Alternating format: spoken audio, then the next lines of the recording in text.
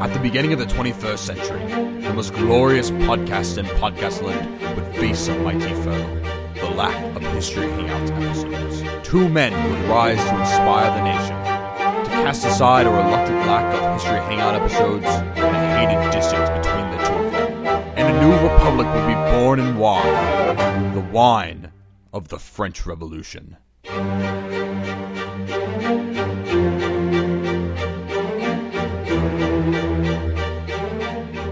Bonjour, Steven. Adios, Dave. Close enough. Yeah, I think that's pretty close. Hey, guess what, guys? It's the third unexpected episode of History Hangouts. History Hangouts. My name's Dave. My name is Steven. And guess what? We're touching each other's Yeah, bodies. we are. Oh, yeah. You're sitting right next to me. We're also, clinking wine glasses. That was... It was great. I don't care. So, I know we said we were going to talk about history's greatest couples. Yeah. But we're going to give you history's greatest couple. Yeah. Steven and Dave. Yes. Together. Oh, I like that. Forever. So this is kind of an unexpected History Hangouts. I love you. This is kind of an unexpected History Hangouts. We didn't know if you're going to have time to record. Dave's in town for a short period of time, and I was in town for a short period of time, and we thought, let's bang one out. Let's bang. Yeah. One out. Yeah. So Dave, man, how are you? I'm good, dude. I drove from Indiana to South Carolina for an engagement party, and I had an extra day, and you were here, and I was like, Yeah. let me see that loser, and here we are, touching butts. Touching butts and stuff. So, Steven, Yes. I gotta know, this week, Yeah. did you do anything good? It feels so unnatural with you sitting right next to me. Yeah, asking because me. we've already been talking for yeah. we got chicken and waffles, Yeah, we're drinking wine. we are drinking wine. Steven, why are we drinking wine? So this week we're drinking wine because we are talking about the French Revolution today for History Hangouts. Ooh. Yeah. And as you know, we always accompany History Hangout with an alcohol from the area, and we chose wine. We did choose wine. And I don't like wine. So I love wine. I'm drinking fruit juice with alcohol in it. And Steven's drinking big boy wine. Yeah. So Dave's drinking Moscato. I don't know what that is. But It's fruit juice with alcohol in it. so because I don't care about your week, because I already heard all Yeah. about it, and they'll hear it next time when we do whatever the hell we do. Steven, why don't you talk about the French Revolution for about 47 minutes? Go. All right, cool. So the sad thing is I probably could do that. So the French Revolution's like one of my, like, as you know, Dave, the medieval history is my favorite time period in history because it's the best time period in history. It's just scientifically proven. French Revolution's a close second. I think the French Revolution's awesome. And I think, you know, we always try to center our history hangouts around like a central idea. Yes. Like World War II, we talked about the home front in The America. home front in America. Right. And so I think this week what we're talking about with the French Revolution is we're going to talk about what makes a revolution. And why the French Revolution is the revolution. Right. How it's kind of the pinnacle revolution. And even though we tend to think of the American Revolution as the pinnacle revolution. Guess the fuck what? Yeah. It's not a revolution. Yeah. Yeah, the argument can be made there, can it? I mean, it's not. Yeah. If you take a historical definition of a revolution, the American Revolution is not a revolution. It is a war of independence. And the difference between these two things is basis of entity, essentially. So a war of independence is where, like, an entity seeks independence from a greater power, i.e. the 13 colonies wanting freedom and liberty from their parent entity being Great Britain. But a revolution is a restructuring of an entity and a government to suit a new government. So, like when there's change from within. So, sorry, American Revolutionary War vets, you aren't real. That never happened. It's the War of Independence. Yeah, it is the war, and that's why we call it the War of Independence, not Independence Day, right. aliens blowing up the White House. Right. Welcome to Earth. Welcome to Earth. So the French Revolution can be defined as the pinnacle revolution because it's this whole organic movement that takes place. Let's just be real. It takes place in Paris. It takes place a little bit in the colonies at the very beginning.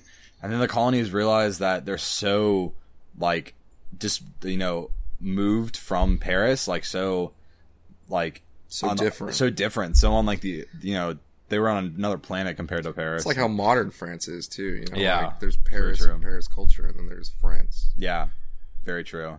But Paris, so it all pretty much happens in Paris, and it's this. I think I talked about it a little bit last week actually with the coffee and how the French Revolution was partially planned in coffee houses. Yeah. Is this great meeting point of great minds like Maximilien Robespierre and Danton. Baguette. And is that what we're gonna be doing? Oh, oui. You actually speak a little bit French, don't you? I speak a lot of bit of French. Yeah. I could do this whole thing in French if you want. Could you really? Yeah, you want me to? Try it. Je peux parler en français pour le reste de la podcast du. I don't know what podcast is in French, but c'est fini. The best thing is that I don't know any French, so I don't know if you're like actually speaking French or not. Oh, oui, je parle français. Sure. Okay. I mean, if we want to do that, it would be the worst thing ever. So let's not. Yeah. But we will be saying a lot of French words, and I have a rule in history where if you have a word and its like origin is different, you're gonna say it in its origin. Right. Than it is in English, because that's the reason why the world's so fucked up and why we have Spain and not España or Germany and not Deutschland. Yeah. I agree. So let's kind of jump into the meat of this bad boy. So It's like what you say as you're eyeing a Subway sandwich. but like not a good one. Not a good one. Like a Subway sandwich that you're ashamed of yourself for creating. Like the meatball with extra meat. oh god, the meatball. The 12-inch meatball, get the meatball, add pepperonis, provolone, that's the way to go. No That's veggies. Fuck veggies. Yeah. The veggies at Subway are gross. I'm sorry, they're gross. They've been in that shit all day. They're gross. In the liquid? They're gross. Uh, Okay. Yeah. 1789. July 14th, 1789 to be Some exact. people were like, fuck this thing that we got going on called the French aristocracy. Because what had been going on for the past billion years Pretty much. Approximately about the billion years, yeah. is the Versailles culture and the culture of consumption and the culture of not giving a fuck about the French peasantry. Right. Which is why they were all starving during the Ice Age. The mini Ice Age. There was Yeah. a mini Ice Age. There's always a mini ice age right before something crazy. And then there was a mini Ice Age 2, the meltdown. And then there was a mini Ice Age 3, continental drift, Yeah. where that squirrel finally got the nut. I love that squirrel. That's a good squirrel. So everyone was hungry because the French crown had been spending all of its money helping with the War of Independence. Right. Our War of Independence. So I think that's one thing we should tackle, but before we tackle that, I think we need to work on setting the scene a little bit more. Oh, you want to set that scene? Yeah, let's set the scene a You little want bit. to pull in the props, get the kid in the tree costume out there? Right, let's do it. So to understand why the French revolted, you got to understand the makeup of French society at the time. Okay, so there's 3 classes. There's 3 classes. The Three first, estates. yeah, there's 3 estates. The The first estate estate. system. You gonna let me talk, or are you just gonna go? I mean, this is the fucking AP Euro version. We gotta do it step by step. Yeah. Get out your vocab. So you have the 3 estates. The estate system. The estate system, and the first estate is the clergy, and the clergy is anyone who works within the church, The Catholic Church. the Catholic Church, The Roman because Catholic Church. while the Protestant Reformation was a thing, that happened about 200 years prior to this, it mainly occurred in Germany and England, definitely not in Spain, and only a little bit in France. France was still pretty Catholic. Yeah, all the French Protestants were shipped off to America, the Huguenots, to Charleston, actually. Yeah. But, France is super Catholic. They're the Right. ones who started the war with the papacy because they had a new pope that they wanted to be French. That one time we had 2 popes. Oh, you remember when we had 2 popes? Yeah. It was a good The time. Agincourt Schism. Schism? So the first estate's the clergy, and anyone who works within the church system. Second estate is the nobility, Yep. or the royalty. Pretty much, if you have some sort of title, you belong to the second estate. Yep. And that doesn't mean you necessarily have money or land. It just means that you have a title. But Yeah. all in all, these first 2 estates make up about about 2% of the population. Yeah. And the rest all belongs to this third estate. Then the third estate is literally everybody else. And even if you have a substantial amount more money than someone in the second estate and you're in the third estate, you're still of the third estate. Yeah, it's all about titles. It's all about titles. And so there's this huge amount of tension between the estates, and I mean, obviously, you can see the problems that this would cause, right? Yeah. So, like the way that sort of the democracy of the monarchy happened.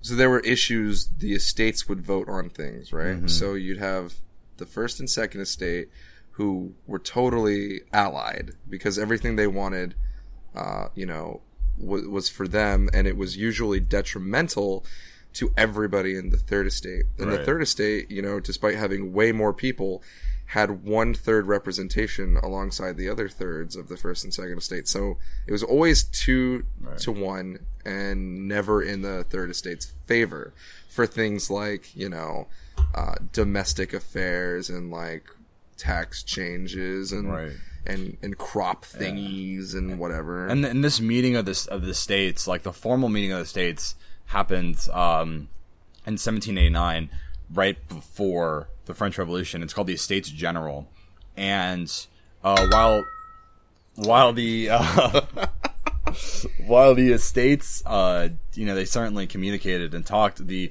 formal meeting like this hadn't occurred since 1614.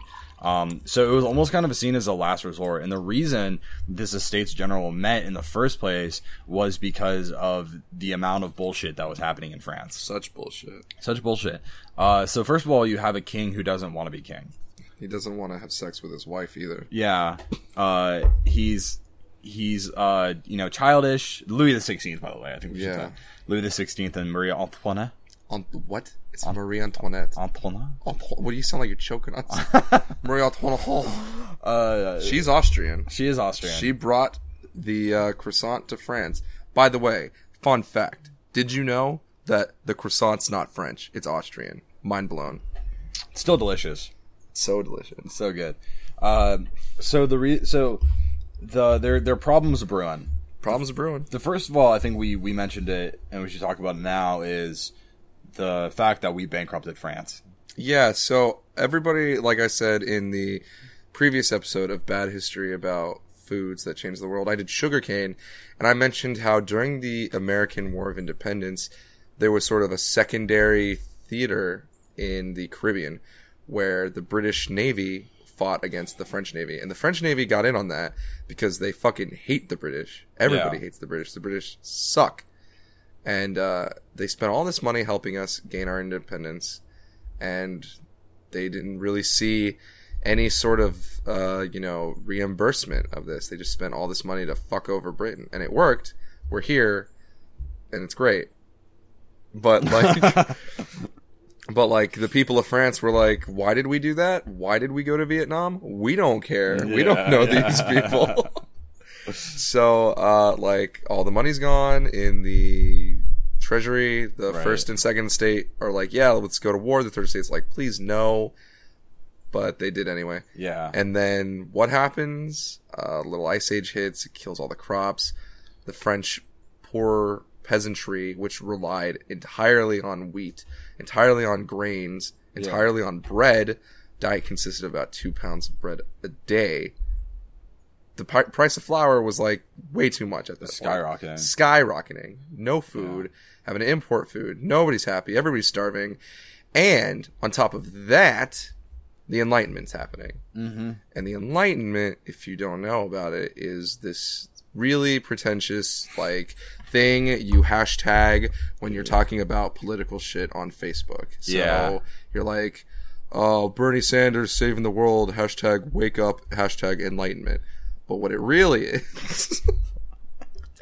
is this era of academic and intellectual evolution and revolution, where we start questioning things and learning things, and we're using science more and reason and logic, and it really leads to philosophical debates in the salons of France.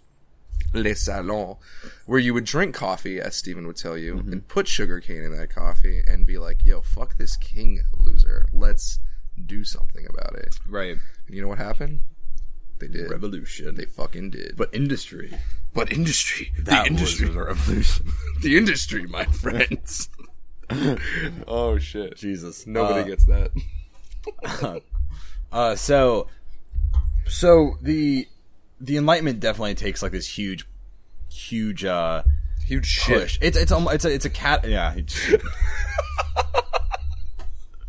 It's a catalyst to the French Revolution. So at first, when they decide to revolt, or I guess not even revolt. At first, it's not a question of revolt. It's a question of let's try to fix this internally, and let's try to make this work. And so, they cause such a stink that the Estates General is called. And like I said, the Estates General is a formal meeting of the three estates. And so you send representatives from the estates, and they come and they meet and to discuss things. And like Dave mentioned, when they take a vote, it's every estate gets one vote, so it's 3 votes. And of course, the first 2 estates are gonna gang up on the third estate, because what's beneficial for the first 2 is. And like, you also got to remember at this time that most of the clergy was fed, especially higher up clergy, by second sons of nobility. So they're helping their fathers and stuff out at this point. Like the ones who didn't get the title got the church. They got the chop. Exactly. They got the chop. They got the chop. We'll be talking about the chop. Rip Tyler. So they call this Estates General, and they quickly realize how ineffective this is. Their voice isn't getting heard. They're really frustrated that it's a system based on a single vote, and like the forum for debate is a joke at this point, and the third estate's not getting heard, right? And so then the National Assembly kind of happens, and to explain this, we have to talk about the tennis court oath. And do you mind? Go for it. Okay, so the first 2 estates are playing a little prank. They're thinking, ha ha hee hee. Let's barricade the entrance for the third estate into the Estates General. Can I say something? Yeah, go for it. There's no proof that it was done on maliciously. That it might have just been a mistake. Anyway, that the door was locked. Well, the door was locked. The door was locked. For sure. The door was locked, and they show up and they're like, "We can't get in," and they're debating, "What do we do?" They're like, "Well, let's fucking corral." So they find this tennis court, which is like. It's like down the street. It's like a handball court. Handball court, and they go in there, and they're like, "We vow to not stop until we can create real change and revolutionize the way this fucked up system is." And everyone says, "Fuck that guy, the king, Louis. He's a big wet wiener." Yeah. Well, and more importantly, they vow to never disband until they have a constitution. That's exactly right. So they vow to never disband the National Assembly until they have a constitution, which is huge. I mean, that's a really, really big deal. And that is the oath that became the tennis court oath. The tennis court oath. Right. And so what they do is they say, we're going to start meeting separately as the third estate, and they invite the other 2 estates, and they say, you can come join us, but we're not going to wait for you. We're going to give you the opportunity to come hang out with us and to try to, we're going to be changing shit. We're writing a constitution. You can be a part of it, but we're not going to, wait for you. And so, eventually it's kind of this slow process of the first 2 estates wisening up to the fact that change is coming no matter what. And then it eventually does, of course. And that is the French Revolution. So as you can see, based on how this sort of internal power struggle happened and how, as we know, the French Revolution occurred, this is the true definition of a revolution. Reform from within to change something that is already there. And that's really what separates it from wars of independence. Now, Steven. Yeah. Changing gears here. Let's do a quick gear change. We're in third. Let's fucking drop it into negative first gear. Okay. So we're just going to fuck up the car. We're going to drop the transmission out the back. We're going to look in the rear view and say goodbye as we coast. Okay. Off a cliff. Yeah. So one aspect of the French Revolution that is super interesting that you touched on before is sort of this disconnect among the revolutionary parties that really becomes a problem, especially during the end. Mm-hmm. So you have this intellectual elite, which really doesn't have that much common in the everyday peasant farmer. And in terms of what they want to accomplish, what they're trying to accomplish, what their backgrounds are. They're completely different. They're on different planets here, right? So the peasants just want food. Right? Yeah, for sure. But people like the lawyers in the salons in Paris, people like Maximilien Robespierre, they want sort of like extreme leftist radical political change. Yeah. So this is something that I've thought was a major downfall of the French Revolution, is that the disconnect between sort of the people fighting the revolution and the people leading the revolution was so great. Because as we all know, in the end, they got the chop. Yeah, they did get the chop. They all get the chop. And they were killing thousands of people every day during the Reign of Terror. Yeah. Yeah, it's really interesting, the peasant kind of interaction with the French Revolution, because in a lot of ways there isn't any. Yeah, right. There's a huge disconnect between the peasantry, honestly, the rest of France and Paris. If you're living outside of France, you feel the revolution the very beginning, right, and that's about it. And the reason for this is, I think, is kind of what you were talking about. The peasants, they just want food, and it's much less complicated, where in the towns that they're living in, and even in some of the bigger towns like Lyon, there's a lot of desire to kind of keep things the way they were, because things weren't that bad. Yeah, they weren't too bad. They weren't too bad. I mean, it was shit, but like, you also got to understand that France has been a country for a while, and they've gone through some shit. Right. And so it's and there's this huge extremist reaction to these people and to these towns by the revolutionaries in Paris. They don't get it. They don't get why Lyon would hold off, embracing the revolution and hold on to the monarchy. So much so that they had to send in the National Army to sack the city. Yeah. And like kill everybody who was like, defended it. There's such a huge level of disconnect. It became sort of like a strong cult of ideology, where, right, almost like Soviet-esque, where you called people like comrade. Yeah, you call them citizens. Citizens was what you called them, and like you held the new constitution above the Bible, like right, literally above the Bible. And a lot of these French people, still devout Catholics, still devout, family people who would never turn in their neighbor for something as simple as that. And one of the loudest revolutionary voices in the beginning, at least, was the newspaper writer from L'Ami du Peuple. His name was Jean-Paul Marat. And do you want to translate what his actual... Oh, it's the Friend of the People. Friend of the People. Yep. So he's this Parisian newspaper writer, right?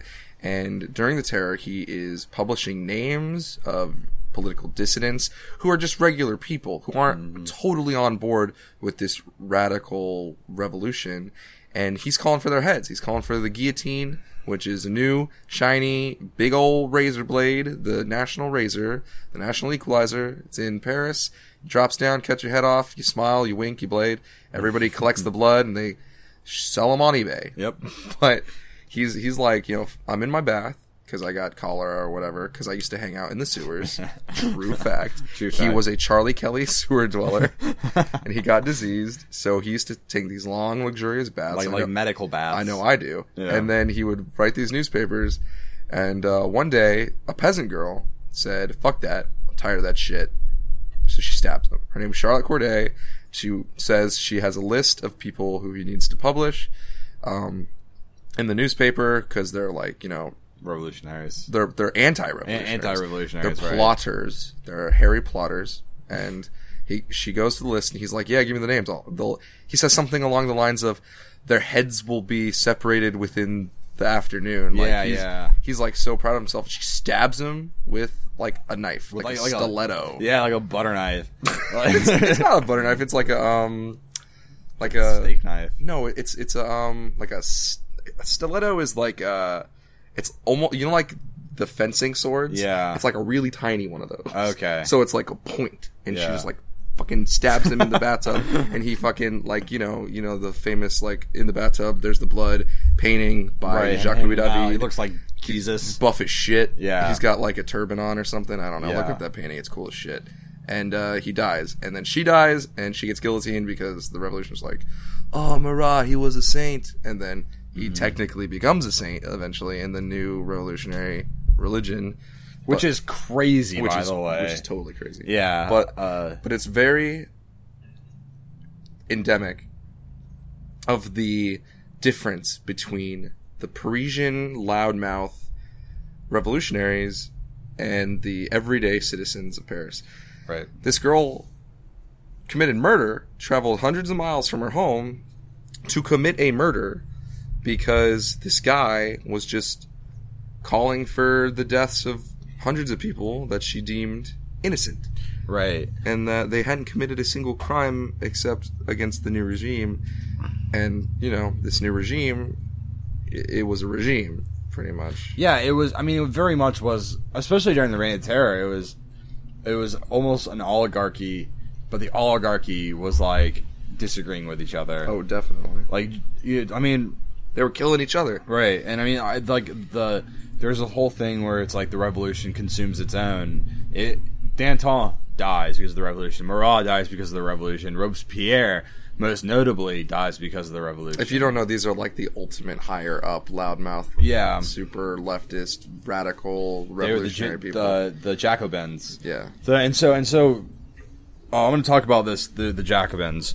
The Jacobin trades. And so, in the National Assembly, much like our political system here, you have leftists and you have rightists. And so... Rightists. A rightist to my editor, and I say, nay, Jean-Paul Marat should die. And it was all about... And you had the same deal going on in the National Assembly. But it was all based on where you sat in the National Assembly. And like sit on the left? Yeah, you were a leftist. And... so the Jacobins were like this far radical group. Yo, there's this like one guy in a wheelchair, and the like wheelchair section is like on the left. He's like, I don't like these guys. They're talking some crazy shit over here. Talking about like killing the king, and so the Jacobins really did. They were the loudmouth like hate group. And super extremists, and they were the ones that were calling for the king's head. Like, he's such a shitlord. Yeah. Such a douchebag. Just kill him. Dude, kill him. Just kill him. And his wife fucked her kids, too. Yeah. Not probably. Probably. We have no proof. No proof, but, you know, look at her. She probably fucked her kids. Probably. And so, the Jacobins are calling for the head of the king way before anybody else is. And in fact, most people are against executing the king. Even after the constitutional monarchy falls apart and it goes to this, like, new enlightened, like, oligarchical council. Yeah. They were saying, you know, let's not kill the king. He's still a powerful ally to have. Because this is just Paris, where most of the people are like, yeah, revolution. The rest of France is kind of like, we don't really know what the fuck's going on. Yeah. And they still, like, love the king. Yeah, like, the king's... Because, like, the king's they've had a king since they were a country. So, the king's, you know, an important figure. And so, most of the people are like, no, let's not kill the king. And the Jacobins pretty much bully them into killing the king. No, we should kill the king. Yeah, like, it's really what it is. Pretty much, what they said is, like, if you're against killing the king, then you're against the revolution and you're against, like, the wants of the people, and we're gonna kill you. Like, it was really, they were threatened to anybody who was against them. And when heads started to roll, that's when those threats started to work.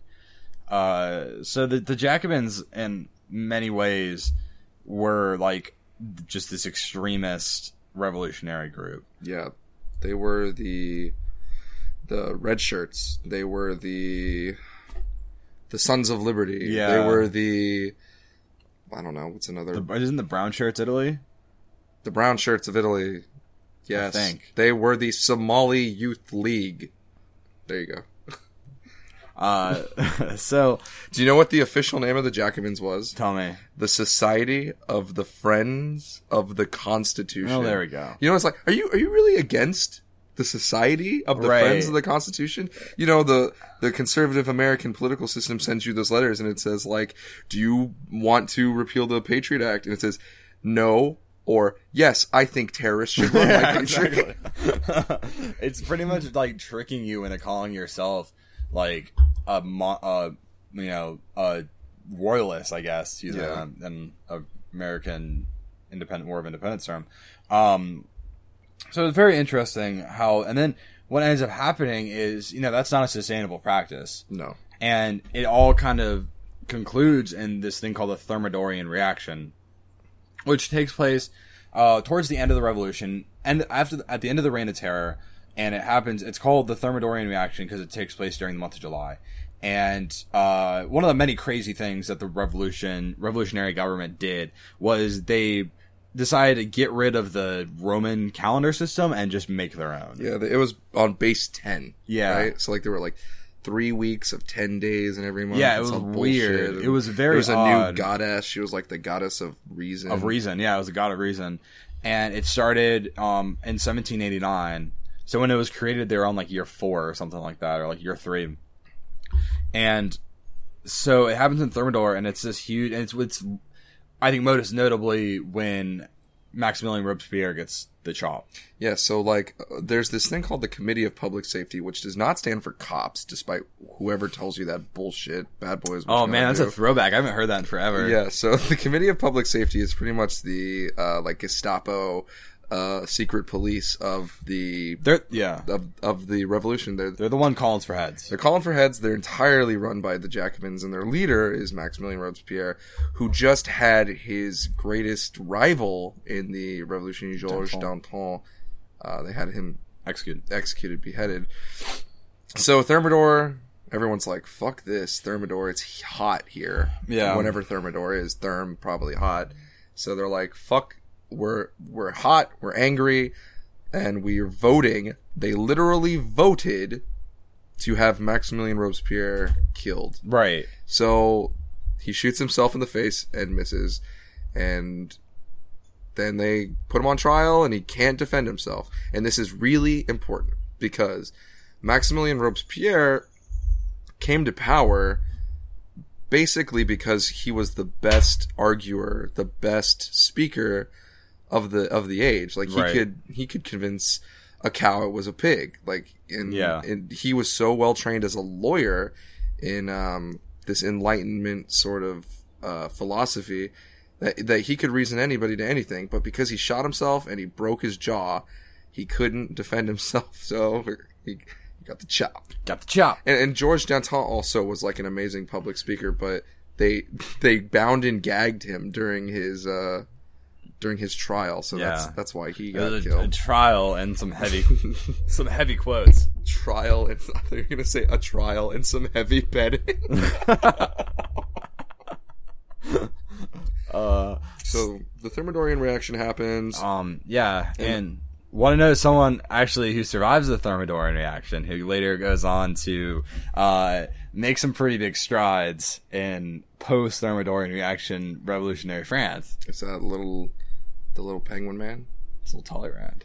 It's little Talleyrand? Does Talleyrand actually survive? Talleyrand survives the revolution. Talleyrand was around during that? Talleyrand was around in the revolution. I thought Talleyrand was around during like the 1600s. No, you think he is because the dude doesn't die. Fucking Talleyrand. But he helps write the post, like one of the last constitutions. I have to know this. Yeah. Holy shit. The dude is like... He's everywhere. And like, Talleyrand's one of those guys... Talleyrand was 84 years old when he died. Which doesn't sound like that old, but the things he did in those 84 years of his life is remarkable. He's there for the American War of Independence. He's there for the French Revolution. He's there post French Revolution. He's there post Napoleon. Yeah, he's there post Napoleon. It's crazy the stuff that he did, like that makes him historically relevant. We need a Talleyrand episode. We'll do a Talleyrand episode, like for sure. It might just be like a regular episode where we both just talk about Talleyrand. Talleyrand is the fucking. He's there and he's gone without a trace. He's top 5 historical like personalities. Top 5 maybe top 3 non-royal influencers in history. Like definitely. He's crazy. Well, Jesus, Son of God. So yeah. Top 3 non-royal. So after this Thermidorian reaction is when they kind of take a step back and they're like, well... What the fuck? What the fuck did we just do? And... there's a revolt in our own country. Austria's pressing in because we killed their princess. Not only that, we went to war with all of Europe. All of Europe. Yeah, like that's another thing that happens is like... Britain's invading Toulon right now. Yeah. We've got some guy down there who's like, head of the fucking like... what's it called? Artillery? He's head of the artillery. What's his name? Napoleon? Oh, he's eating an apple. He's looking hella emo eating that apple.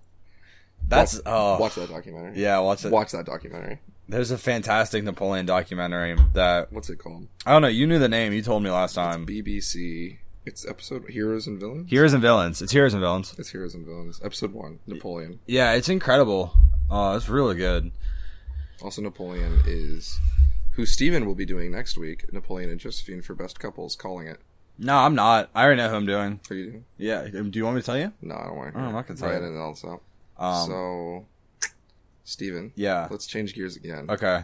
So, the revolution's over. The Thermidorian reaction happens. Mm-hmm. France, it does a very big 180. Okay. Yeah. So, in the following years, you do have this kind of revolutionary council and like provincial governments and sort of things.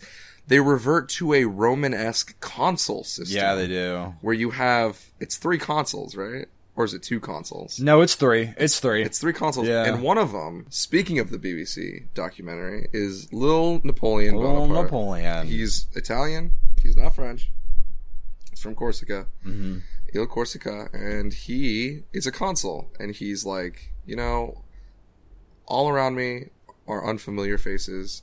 And they're worn out places. They're encroaching. You got the Britons in the south. You got the Austrians in the east. You got my own people revolting. So he goes ham and invades Egypt. Yeah. Well, sort of. So here's the Egyptian campaign. And in many ways, they gave Napoleon an inch and he took a mile with Egypt. Because what they did was the Revolutionary Council saw the dangers of Napoleon. Because he was in Italy, fighting in Italy, and he had extreme loyalty with his troops. He was loved by everybody. And the Revolutionary Council is like, well, this could be a problem. So they tell Napoleon to go to Egypt. Go to Egypt and go spread the good word.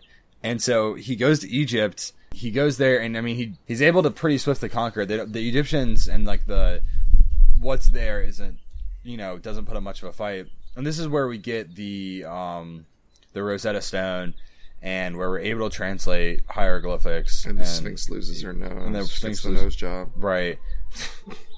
But anyway, not going deep into sort of the Napoleon, right. But I just want to say it's really interesting how negative, like we're talking this theme of the disconnect between the revolutionary parties, how negative of a reaction to the revolution France has, right?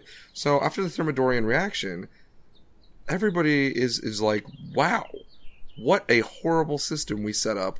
Let's revert to a Roman consulate, which eventually is accepted as an empire. Like, how twisted is that? Yeah. That the revolutionary, failed almost so bad in its ideological shift that instead of a king and a queen and an aristocracy, we got an emperor. Right. Of France. And that's something that you sometimes see across revolutionary history. It's interesting, for one, that we deposed a king in America to set up a president. I know it's not the same. It definitely isn't the same. But in France, it's the most aggressive change in direction that they really have. And that, you can chalk that up to Napoleon's charisma. Well, I've got an argument for why that was accepted. Let's go. So the reason why the French people accepted Napoleon as being an emperor, because I think no one else could do it besides Napoleon. No one else did do it besides Napoleon. Right. But the reason is because Napoleon was universally well liked by anybody he met. Right. He's handsome. He's good looking. Nice breath. Young. Nice breath. He had that little fringe in his hair. Right. He's not aggressively tall. He's just all around a nice guy. And so he's firm handshake. Firm handshake. Really, just he looks you in the eye. It's fantastic. I met him once. Really good looks guy. up at you. We should also talk about the fact that Napoleon. Everybody knows that Napoleon's not a short ass. Yeah, he's normal. 5'8", 5'7". He was normal by standards at the time. Yeah. So everybody likes him. That's a huge reason. But also, it's consistency. The revolutionary government that was in place for a few years wasn't consistent. In anything. They killed a bunch of people. It just was like very much like a nuclear reaction. It wasn't anything stable. Yeah. And so now you have a guy, and yeah, they're back at an emperor, but he's consistent. You know what you're getting. He's producing results. He's making France a viable country again. I 100% agree with you. And I think that if Louis was that kind of guy where he was conquering and feeding his people, then, the revolution wouldn't have happened. Oh, totally. It's just a matter of who was there. Like, the people don't want freedom, they want prosperity. Right. That's the nature of the beast. Right, and sure. Sometimes you can get prosperity from being in an empire and having an emperor and having an autocrat and a despot or a czar or whatever you want to call it. The one they had just wasn't cutting it. Yeah, no, for sure. And, like, I think you can get away with really shitty kings if everything else is going well. But nothing was going well. That's the thing. It was the perfect storm of bullshit. Like, you had the mini ice age. The perfect storm of the duck. It's everywhere. It's everywhere. It's in the raccoon. Yeah. And so it was a perfect storm for everything to go wrong. And so that's why the French Revolution happened. It wasn't just because of the shitty king that they had. Because he was a shitty king, but like... Oh, was he a shitty king? But like, there were so many other shitty kings that were also like... Well, you gotta think about the context of Louis XVI. It's not his fault, but he just came after sort of two of France's most virile, historicized kings. Right. Louis XIV, the fucking sun god, and then Louis XV, the fucking 7 Years' War, crazy, warmongering, prosperous, angry man. Do you know what I mean? Yeah. During Louis XIV's reign, France was at almost an all-time high. Right. I think you could say France was at an all-time high. Louis XV kind of continued that, had maybe a few slip-ups, but was still overall regarded as a successful king. And then Louis XVI comes in, and the circumstances of his reign... I don't want to be king. I don't want to be king. I don't want to go to California. I just want to sing. I just want to sing. Want something special. But, like, you understand what I'm saying. Yeah. So, they had been content almost in their captivity under a despot. Yeah, it's a very enlightened way to think about it.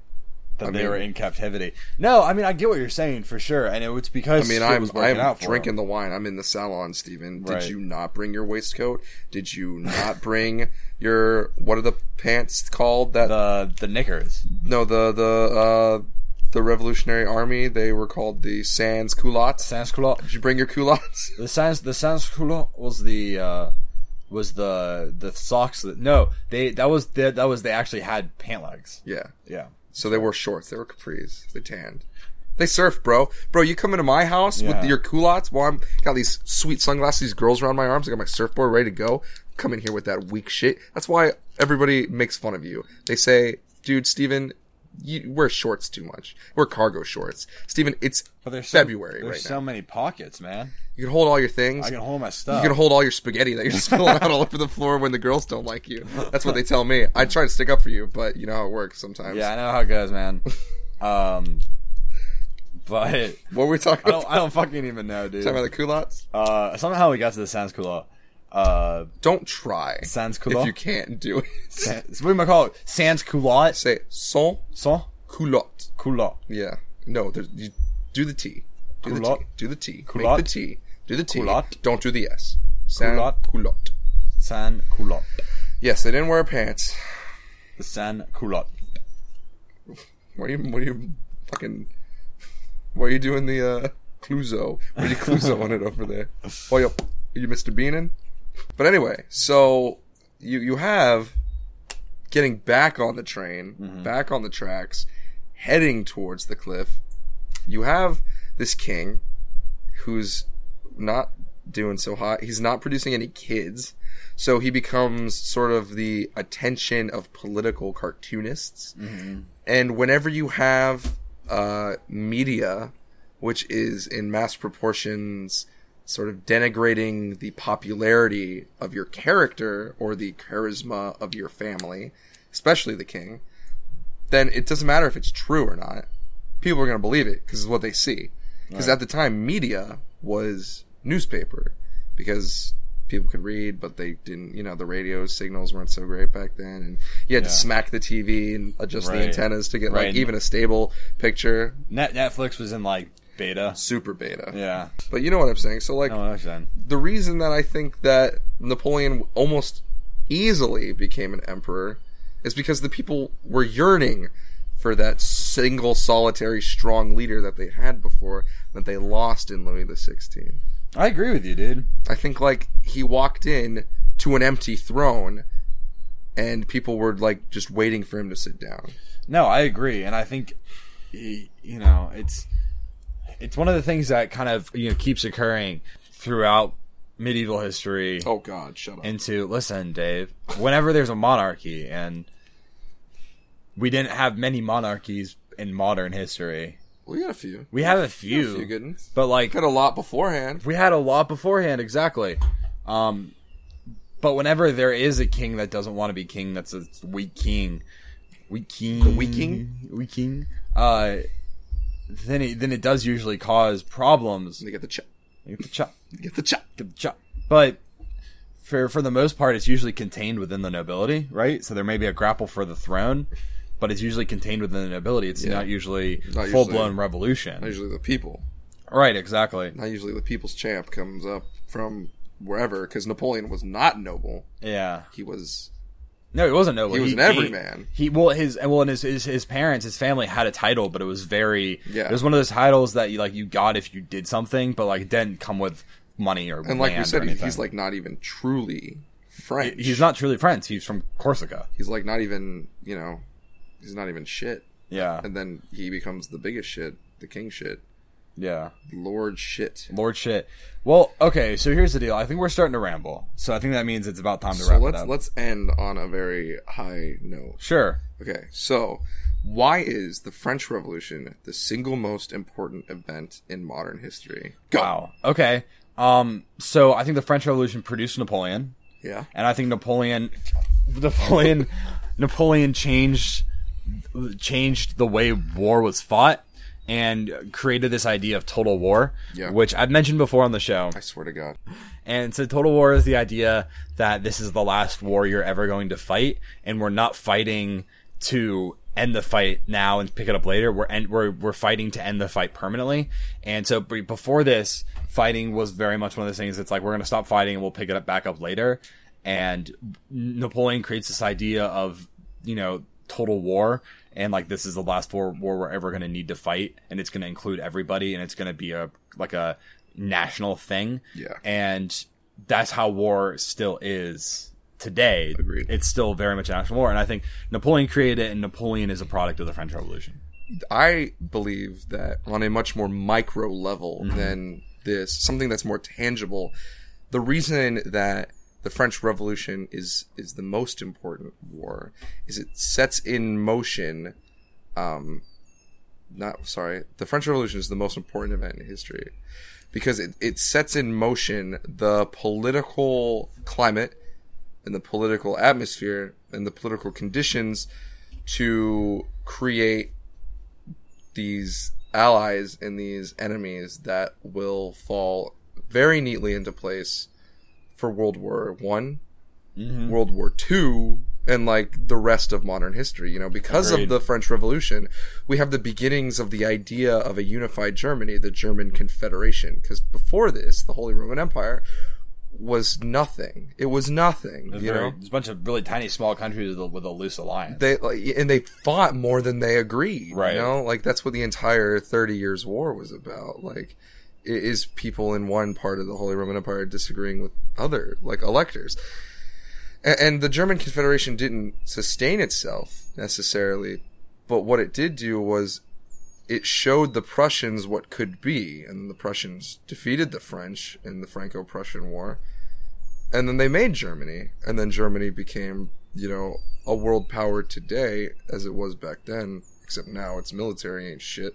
Fuck you, German military. You learn your lesson. Twice. Twice. But like the revolution,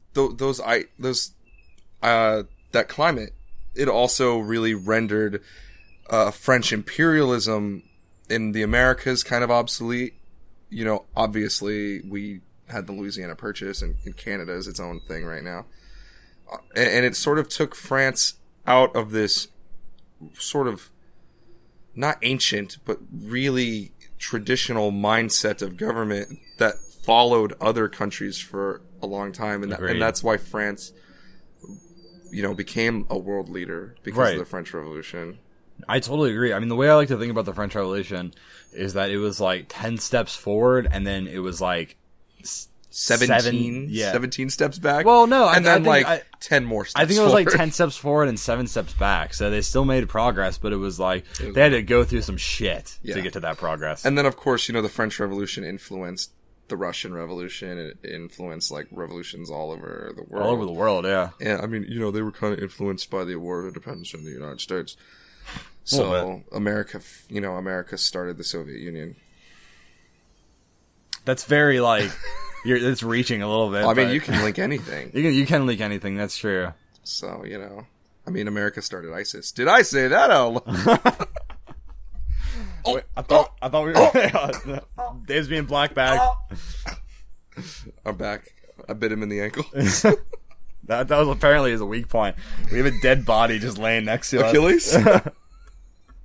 But, yeah, so that's what the French Revolution, you know, it's the big revolution. It started almost a European war with everybody, and almost a global war because it went into Africa. Yeah.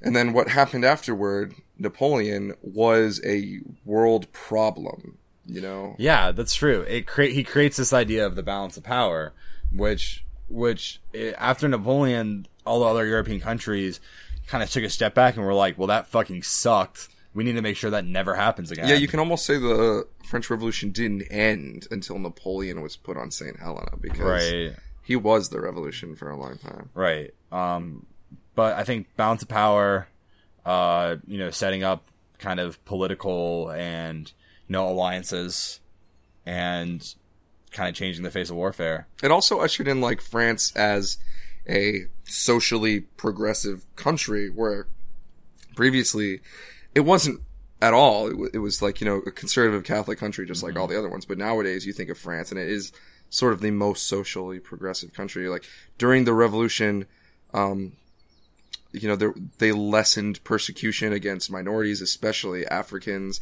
and Muslims and Jews. And they also, like, they didn't allow, like, a lot of things, but one thing they did allow was same-sex couples for a while, which was, like, astounding to do in the late 1700s.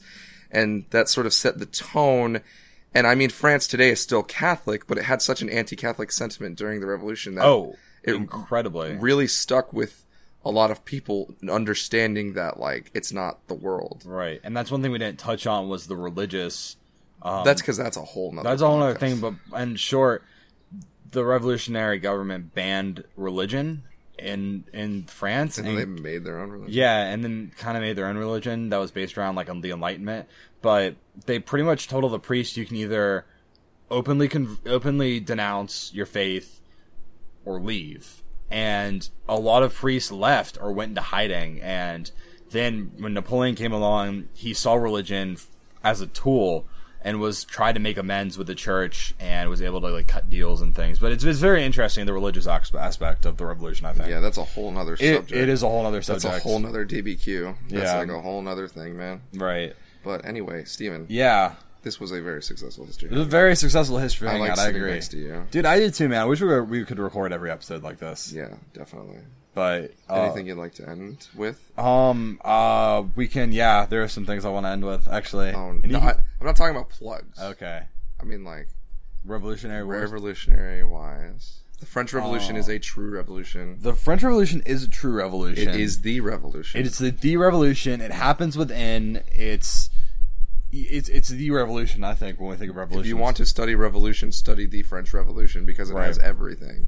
Yeah. And if you don't want to do that, just watch the fucking History Channel. Yes. The History Channel documentary. The History Channel docudrama of the French Revolution is one of the greatest things. Oh, so good. It's up there with Russia Land of the Tsars. I think they're equal. Yeah.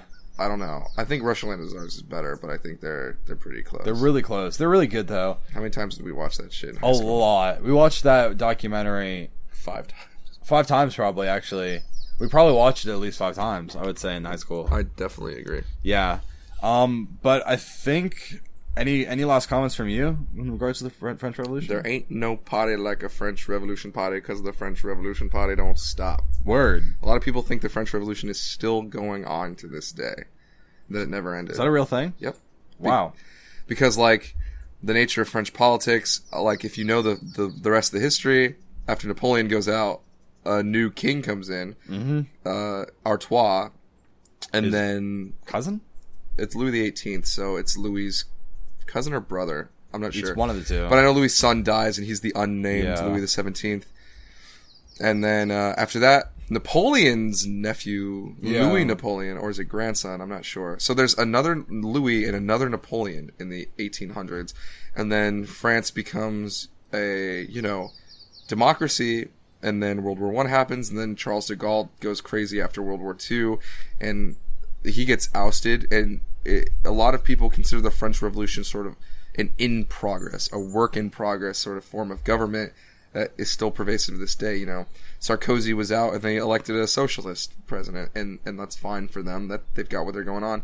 I'm not condoning one form of government or another, but it seems like every time there's a power shift, it's a drastic, radical power shift. You know what I mean? Which is very opposite of the United States. It's very opposite of almost anything else. So that's why a lot of people consider the revolution still going on. Very it's just cool. less bloody. The guillotine got stopped in the 1970s, Stephen.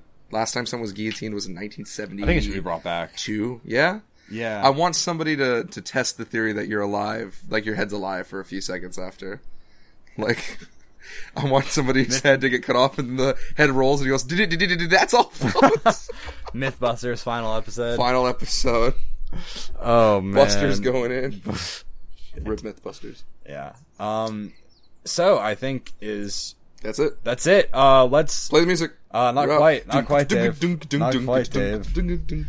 So I gotta do, and it's great is I get to have my hand on Dave's leg as I'm doing the plugs. No. So I gotta do some plugs. Ew. It's in the contract when we signed with David Geffen. Dave.